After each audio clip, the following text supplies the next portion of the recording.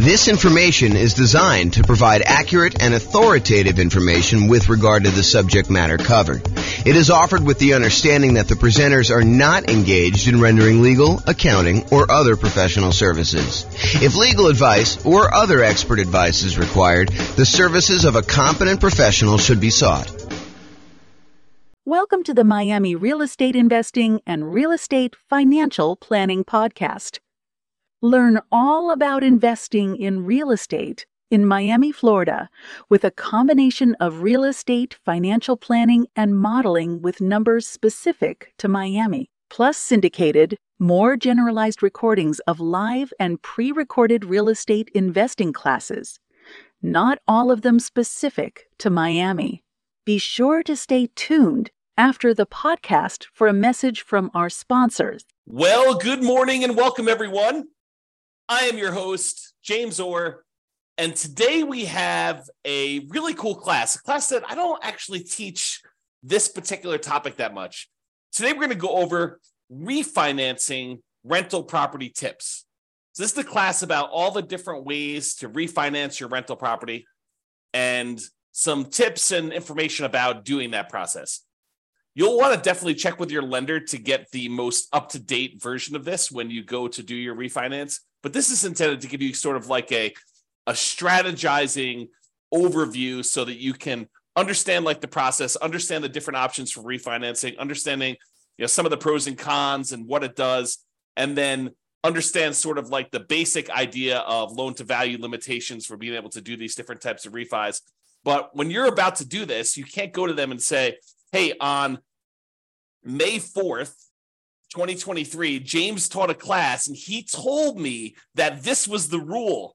And so this must be the rule. I must go ahead and have you use this rule. That's not how this works. You got to ask your lender and find out what the then current rules are and regulations and how you do it and costs and limitations and all that other stuff. So let's jump right into refinancing rental property tips and we will kind of go over this. So there are, in my mind, 4 different types of refinancing.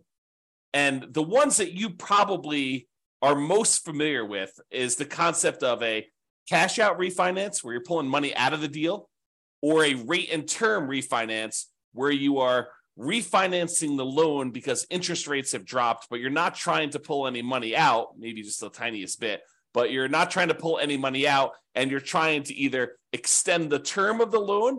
Maybe you paid off the loan over 12 years. You have 18 years left on a 30-year loan. And by doing a rate and term refinance, you could reset that clock all the way back out to 30, which would significantly lower your payment.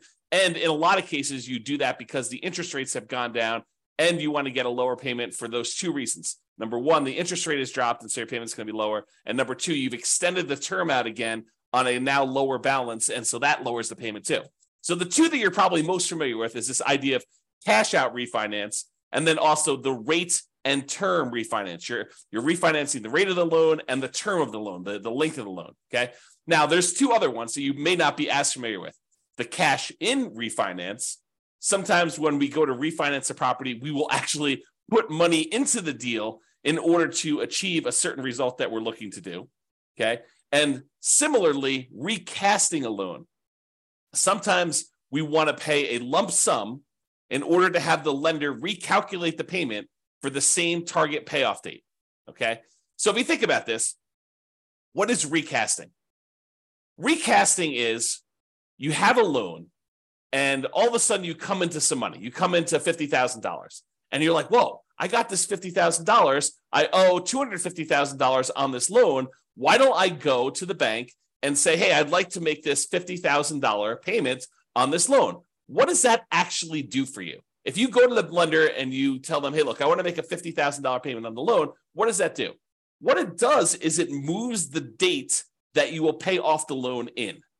Instead of you actually reducing your monthly payment and improving cash flow, all it does is it determines how much faster you will end up paying off the loan. You're basically saying, hey, look, if I had 20 years left on this loan, now by paying $50,000, you may only have 11 years left on the loan. It may be a significant decrease in the time you have left on the loan because you're still making the same monthly payment. But what if you wanted to go to the lender and say, hey, lender, I'll tell you what, I have $50,000. I would like to make a one-time lump sum payment on the loan. But what I'd like you to do, instead of changing the term of my loan and when it gets paid off, I still want it to be paid off in 20 years in this example. But what I do want you to do is I want you to improve my cash flow now. So I want you to reduce the payment such that it still pays off 20 years from now. Don't change my interest rate, but go ahead and just recalculate my payment based on this $50,000 lump sum. And the lender would be like, okay, for a fee of whatever it is, $500, we will go ahead and rewrite your loan. And not all of them will do this, by the way. It's only certain lenders. But we will go ahead and rewrite your loan and reduce your balance by $50,000 by you paying us $50,000. And we will reduce your monthly payment by that. Interest rate stays the same. The date you're going to end up paying the loan stays the same, but your monthly payment goes down. Okay? And that's because you paid down some principal. So that's what recasting is. Recasting is your ability to improve cash flow by going to the lender with a lump sum and having them reduce it. And there's usually a cost to doing it. It's not free. So if you go and you do that, realize that you're going to pay a fee to do it. So it has to be a big enough additional payment for you to actually get it reduced. Okay. Now, the other options, the cash out refinance, what you're doing with that is you're saying, look, lender, I want to go ahead and do a brand new loan with you. I want to borrow up to a certain loan to value. We'll go over those here in a second. And I want to borrow my own equity. I want to pull cash out and I will pay you interest for having access to my own equity. It does change the interest rate. So if you had a really great interest rate, doing a cash out refinance could hurt you. It could end up being more negative cash flow or a higher monthly payment by changing the interest rate from the low one you used to have to now doing a cash out refinance, and it raises the interest rate. And there's usually a small premium on the interest rate for doing cash out refinance. There's a small penalty, small risk premium that the lender wants to charge you in order to do a cash out refinance. The alternative to doing a cash out refinance, when you have a really good underlying loan on the property, you have a really good loan on the property at this low interest rate that you got, 2 or 3 or 4 or 5 years ago, is you can go and get a home equity line of credit on an investment property, and you could pull cash out, leave the existing loan in place, and have that second mortgage, the home equity line of credit, in second position, in order to have, a way to access the equity in the property. And you'll have a higher interest rate on that second mortgage, and it'll probably be variable in a lot of cases. And so you'll be able to do that, but you won't get rid of that really nice first mortgage you have on the property with a low interest rate. Okay.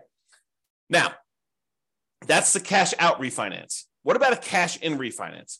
Well, let's say you bought a Nomad property and you had 5% down, and you bought that property, and you were living in the property for a while, and you decided, hey, this is a good deal, but I want to move out of the property, and you move into something else. Now you've the property value has gone up a little bit. You paid down the loan a little bit, and let's say you owe, I don't know, like you owe 82% of the value of the property now. You started off with 5% down, and now it's increased so that you have 18% equity, 82% loan to value. Well, let's say you wanted to do a refinance because the interest rates have changed, and you'd like to be able to change the interest rate on your loan. They've improved enough where you want to go and do this, but you're not quite at 20% PMI. You're not quite at 20% loan to value, and if you're less than 20% loan to value, you may have private mortgage insurance in your property. And so you may choose to voluntarily put more money into the deal, put cash in when you refinance in order to get a more appropriate loan to value, a slightly better interest rate, and maybe even eliminate PMI. Another example is, let's say you have 23% equity in the property.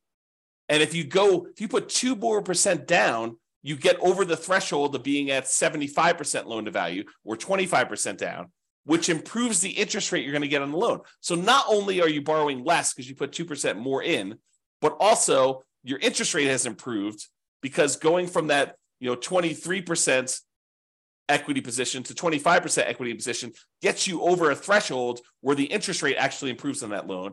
And so you do that. And so that's an example of cash in refinance, and why in some cases, even though a lot of times we're trying to optimize the minimal amount of money we have in a deal, sometimes we will voluntarily put more into a deal because it is advantageous for us to do so in certain situations. So you need to really take that into account. Okay. So we talked about cash out refinances where you pull out money. interest rate changes, you're kind of borrowing your own equity, you're starting to make interest payments on the equity that you have. Cash in refinance, you're adding money when you do a rate and term, not rate and term. You're adding money when you do I guess it is a rate and term, but you're adding money when you go ahead and refinance the loan. You're changing the interest rate. You're changing the term of the loan. Sometimes that improves your loan to value. Sometimes it gives you a better interest rate. Sometimes it gets rid of PMI if you were less than 20%, kind of have an equity in the property.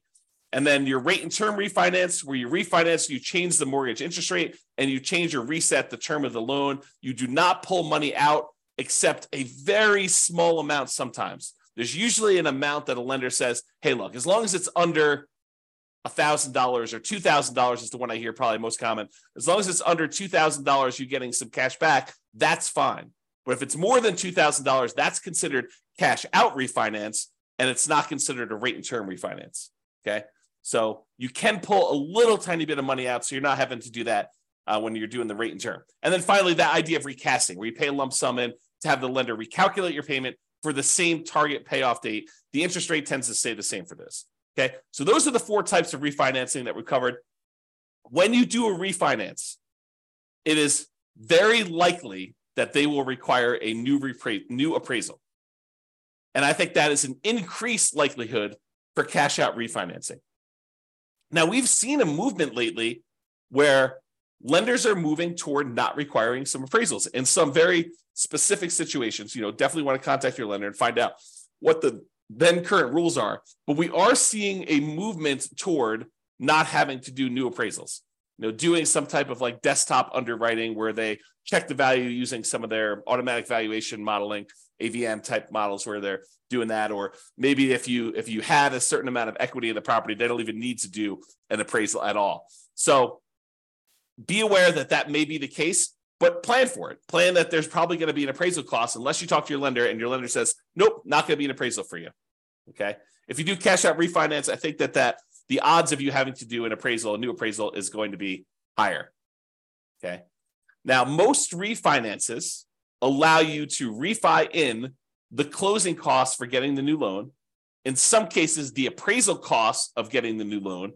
And in some cases also, a certain limited amount of buying down the interest rate to be rolled in.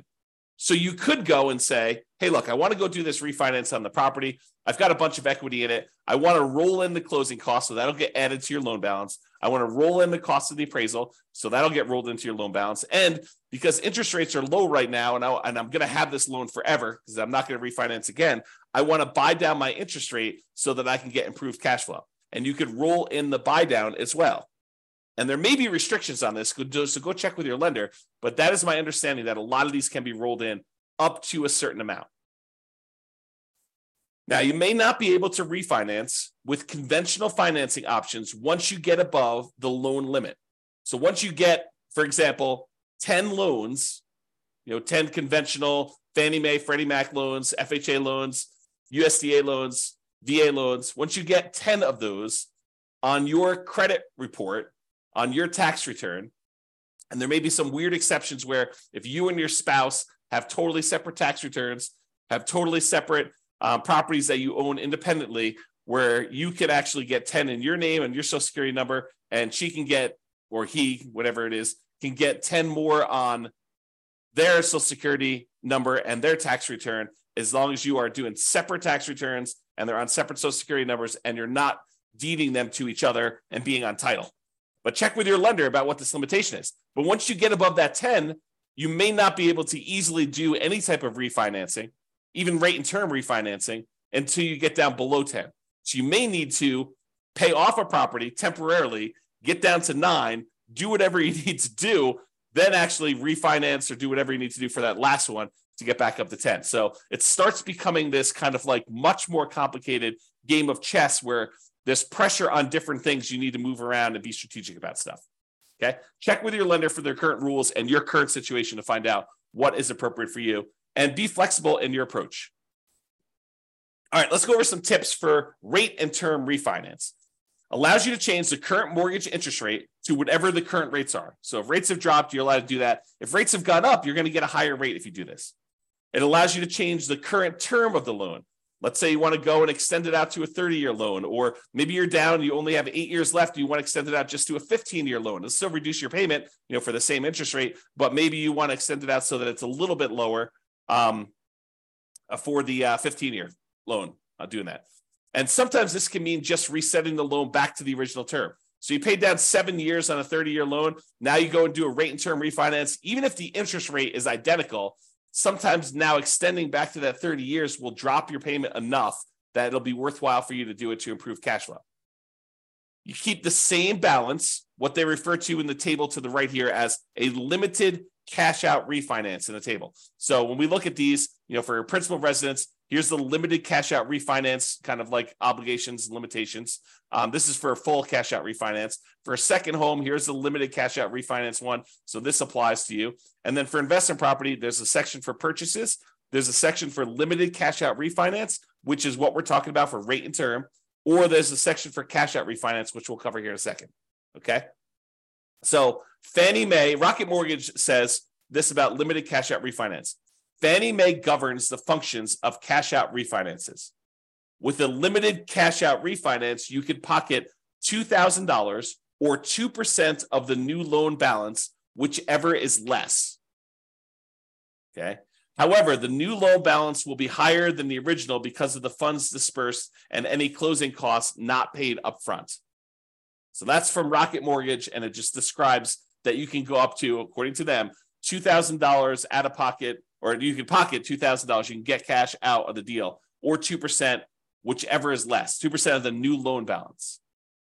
Okay, so realize if you have a relatively low balance, you may be limited by the balance of the loan, or $2,000, whichever is going to be lower.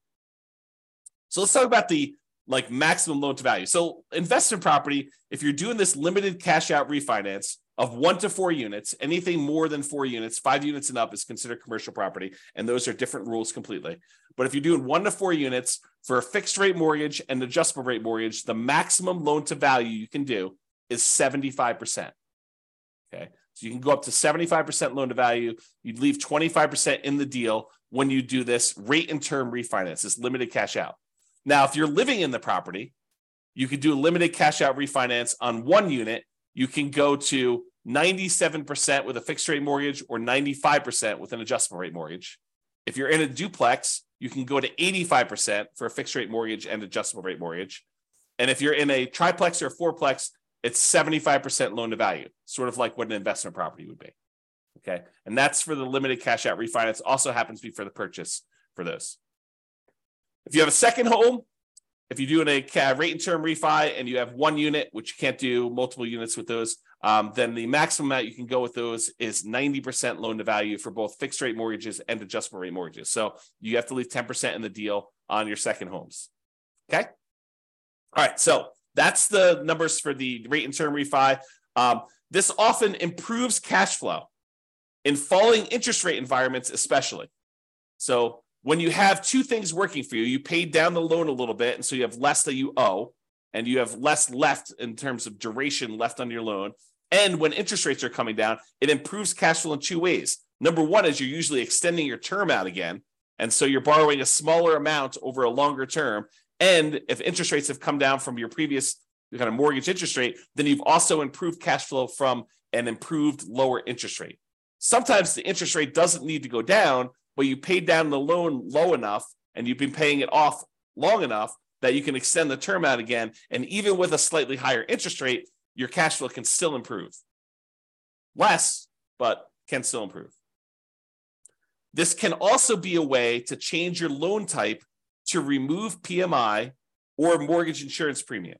So with FHA loans, the private mortgage insurance with most of them, there's some exceptions, but most of them, when you're putting 3.5%, I'll say all of them when you're putting 3.5% down, they have PMI forever. The PMI, the mortgage insurance premium you pay on that loan never goes away. And so if you want to get rid of PMI on an FHA loan, like you bought a duplex, triplex, or fourplex as an owner occupant, you moved into the property, you lived there for a year, and then you decide to buy something else. And now you've waited long enough and you've got some equity built up in the property. Well, now you can go ahead and refinance out this cash out. You can do a limited cash out refinance, 1 to 4 units, once you have 75% loan to value, and you can get rid of the PMI from the FHA loan. The tricky part is, depending on when you got your FHA loan, your interest rate may be really, really low, even when you take into account the private mortgage insurance premium you're paying on it. Such that if you go to refinance it, if you bought a property 3 years ago when interest rates were really, really, really low, and now the interest rates are much higher, even though you're at that 75% loan to value, and even though interest rates have gone up, it still may be better for you to keep the old PMI loan with the old FHA loan with PMI. So you got to run the math and see if this does improve it for you and how much it improves. Okay? But this would be the way, doing like a rate and term refinance and going into a non-FHA loan, or maybe you go back into an FHA loan. If you get over 20% down, you don't necessarily have to have PMI anymore. Okay, so go do the math, figure it out. But this is how you get rid of that PMI on FHA loans to get it out of it, is do the rate and term refi. Now let's talk about some tips for cash out refinance. So the new loan amount equals the previous loan balance plus any cash you receive at closing. So you're increasing how much you owe on the property by whatever you decide to take out. So that means that you're borrowing more, which typically means your payment's going up, unless the interest rate has come down so much and you've extended the term so much that the payment is lower. Now, borrowed money that you pull out of a loan is not typically taxable, but talk to your CPA if you plan to use the money for additional investing, because there are rules about where that gets applied. My very layman's, non-professional, non-tax advisor understanding of this is that the money you use to buy another investment property is offset by that property, not the one that you pulled the money out of. But go talk to your CPA to get clarification on that, because I am not sure, and I am not a professional, and I'm not giving you tax advice because I'm not qualified to give you tax advice. I don't even do my own taxes. Okay, so go talk to your own CPA and make sure you got that down. All right, so let's talk about the maximum loan to value you can do now for cash out refinances when you're pulling money out. So if you were going to try to pull cash out of a property that you're living in, with one unit, you can go up to 80% loan to value for fixed rate mortgages and adjustable rate mortgages. So if you're living in a single family home, a condo or a townhome, and if you've got one unit, you can actually go up to 80% loan to value. If you're in a duplex, triplex, or fourplex, 2 to 4 units, remember 5 units and above is commercial, it's a totally different deal. You can go up to 75% loan to value. So a little bit more conservative. They will only allow you to go up to 75% loan to value. You have to keep 25% equity in the deal if you're going to do a cash out refinance. And those numbers are different than when you do the rate and term. Okay. Second homes, when you're doing a cash out refinance, it's still 75% loan to value. Okay. You have to be 75% loan to value to do cash out for those. Then if you're doing investment property, you're doing a cash out refinance with one unit, a single family home, condo or townhome, with one unit, it's 75% loan to value. If you're talking about a duplex, triplex, or fourplex, and you want to pull cash out of that, they only allow you to go to 70% loan to value. So even more conservative. They want you to keep 30% equity in the deal when you do this. So really, to kind of summarize it, you're probably 75% loan to value, no matter what you're doing, unless you're doing a single family home where you're living in the property, then you can go to 80%. Or when you're doing your 2 units, 3 units, or 4 units, triplex, duplex, triplex, or fourplex with an investment property, it's more conservative. It's 70% loan to value. Okay. Now, this type of idea, this idea of doing, cash out refinance, although you can do sort of rate and term if you borrow the money in order to buy the property and the repairs when you do your burst strategy. But most often when you're trying to do the burst strategy, a lot of times you're doing this cash out refinance model where you're pulling money out of the deal. And the ideal is to pull all of your money out of the deal and and so you have the money and you could use it to do other deals in the future. But the idea is to try to get all of your money out. And there is usually a delay. Most lenders now are requiring seasoning of the property for up to 12 months in order to do this. Now, there may be a kind of like, a custom lender, a lender that has a very specific program. Well, they will allow you to do a rate and term refinance or cash out refinance with less than 12 months. there's probably going to be a small premium on rate. And then maybe they tell you, look, you do this loan, but then, a year later, you go ahead and do a traditional, rate and term refinance into a, conventional Fannie Mae, Freddie Mac sort of product where you get out of their loan. And so it may even be some type of, a balloon payment where, there's a 3-year balloon on it or a 2-year balloon on it. You got to go talk to these. And I'm just making this up. I don't know of any that are doing this, but what tends to happen is you find a need in the marketplace and these kind of custom lenders come in and they fill the hole with a custom loan product. And they kind of cater to a certain need that they're seeing in the marketplace. And they a lot of times charge a small premium for that. And they get their premium, being able to cater to those guys. So if you want to do this with more traditional Fannie Mae, Freddie Mac, definitely talk to your normal mortgage broker and find out what the rules are. If you want to try to find one of these more alternative ones, you're more likely to find those guys advertising to like a real estate investor club or group. Okay. All right. So those are the tips for cash out refinance. Owner occupant refi. So if you're living in a property and you go, let's say you've been living in a property for 14 months, you've been doing the nomad strategy and you're about to move out and you're like, rates have come down or equity has grown so much that I think I can get rid of PMI. What I'd like to do is I'd like to do a refinance using an owner occupant loan while I'm there before I move out of the property. I'll just move out as soon as I'm done doing the refinance. Oh, no. When you go and you do an owner occupant refi, in most cases, the lender is going to require that you sign another piece of paper that says, I will remain in the property for another year. And if you don't do that, it's called loan fraud. This could be a version of like equity stripping, where you have a bunch of equity in a property as an owner occupant. You do a refi, you max out the loan you can get on it. You pull all of the equity out of the property. Then you kind of like leave the property. Maybe you keep it. Maybe you just abandon it. And you kind of say, look, this was cheaper than paying a real estate agent. I only have to leave 5% in the deal.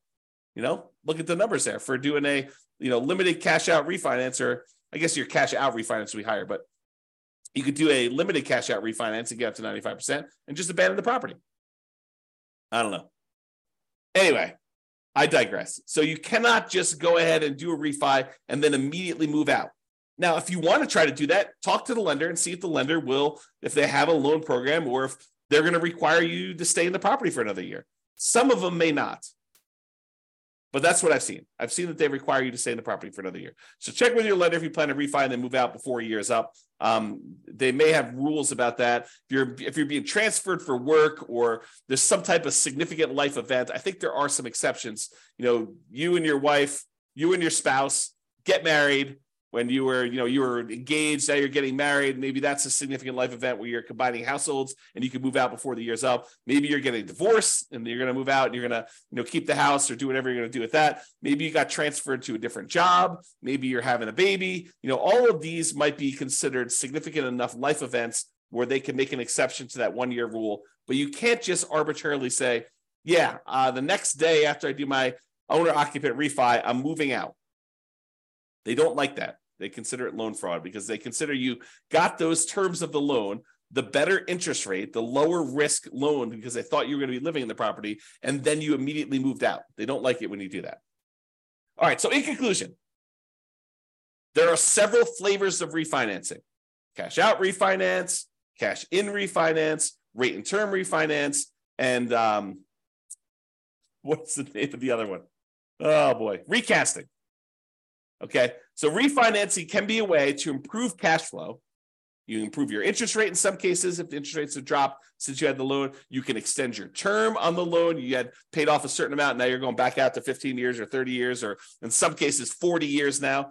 You can also eliminate PMI, where, equity is increasing your property fast enough. Now you've got, your PMI is low enough. You can either request PMI get removed, or in some cases, you have to actually refinance the loan, especially with like FHA loans. Okay.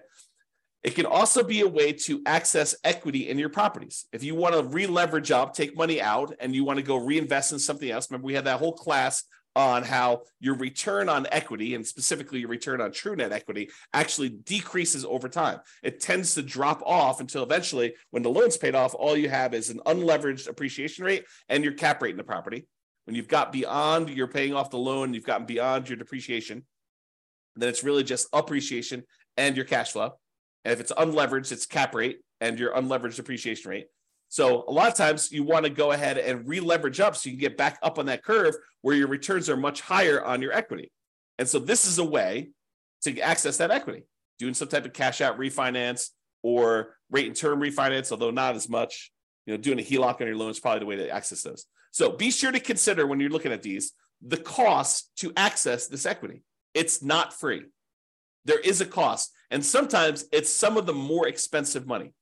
As you see on the World's Greatest Real Estate Deal Analysis spreadsheet, I have a whole section on there. One of the 9 charts on that dashboard is about your like how much equity you have and what the cost is to access that equity. Both doing a refinance equity, a cash out refi equity, and also if you sell the property, what the cost to access that is. And refi tends to be the cheaper end of the spectrum. It tends to be more expensive for you to sell a property to access that equity. So how accessing this equity, the other thing to consider is how accessing this equity will impact all areas of your return. A lot of people get confused. They think, I'm just going to pull money out of this deal and then my property will still cash flow. Maybe not. Maybe by taking the money out of the deal, your cash flow gets significantly diminished on that property, and maybe it's even negative, such that the money you take and you invest into the next deal, it needs to be super strong at cash flow in order to be able to support the payments you have on the other property. So you want to really look at this. You want to look at those kind of like return quadrants we have, and you want to look at the return quadrants and how it changes the property you still have, the one you're doing the refi on, and also the property you're acquiring with that money, and make sure that they support each other. Or if they don't support each other, you're okay with that, right? Like you could be okay having negative cash flow if you decide to re-leverage up because you think the overall return in your portfolio is going to help you get to financial independence. It's not a property you intend to have where it's going to cash flow massively. You're really doing this to capture the great appreciation, some debt pay down, some tax benefits, and you're okay feeding the property, having some deferred down payment while you're doing that. And there will likely be, this topic specifically will likely be an entire separate series of classes in the future. Probably not until I'm done doing all the stuff on buying when we start talking about should I sell or refi my rental. That's like intended to be the next whole separate module, not individual module, but like whole, course, if you want to call it that way. All right. But there will be those things coming. We'll talk about those in the future. All right. That's all I got for you. Hope you enjoyed this class. Hope it was helpful for you, learning about all the different ways to kind of refinance and some tips for doing that. Again, talk to your lender and get the advice you need if you're planning on doing this. This has been James Orr. Hope you have a great day, everybody. Bye-bye for now. With home prices up, mortgage interest rates up, and rents up, but not quite enough to counteract the higher prices and interest rates, cash flow on rental properties in Miami is harder than ever. Book a call with the Real Estate Financial Planner to apply our proprietary 88 strategies to improve cash flow on your rentals. See the show notes for a link to schedule your call and improve your cash flow today. If you're a real estate agent, lender, or professional in Miami that wants to help our real estate investor listeners, consider reaching out to learn about collaboration opportunities with this podcast. We'd love to add more value to our listeners by having you assist our investors buy, sell, and finance their real estate investments. See the show notes to schedule a call to discuss collaboration opportunities.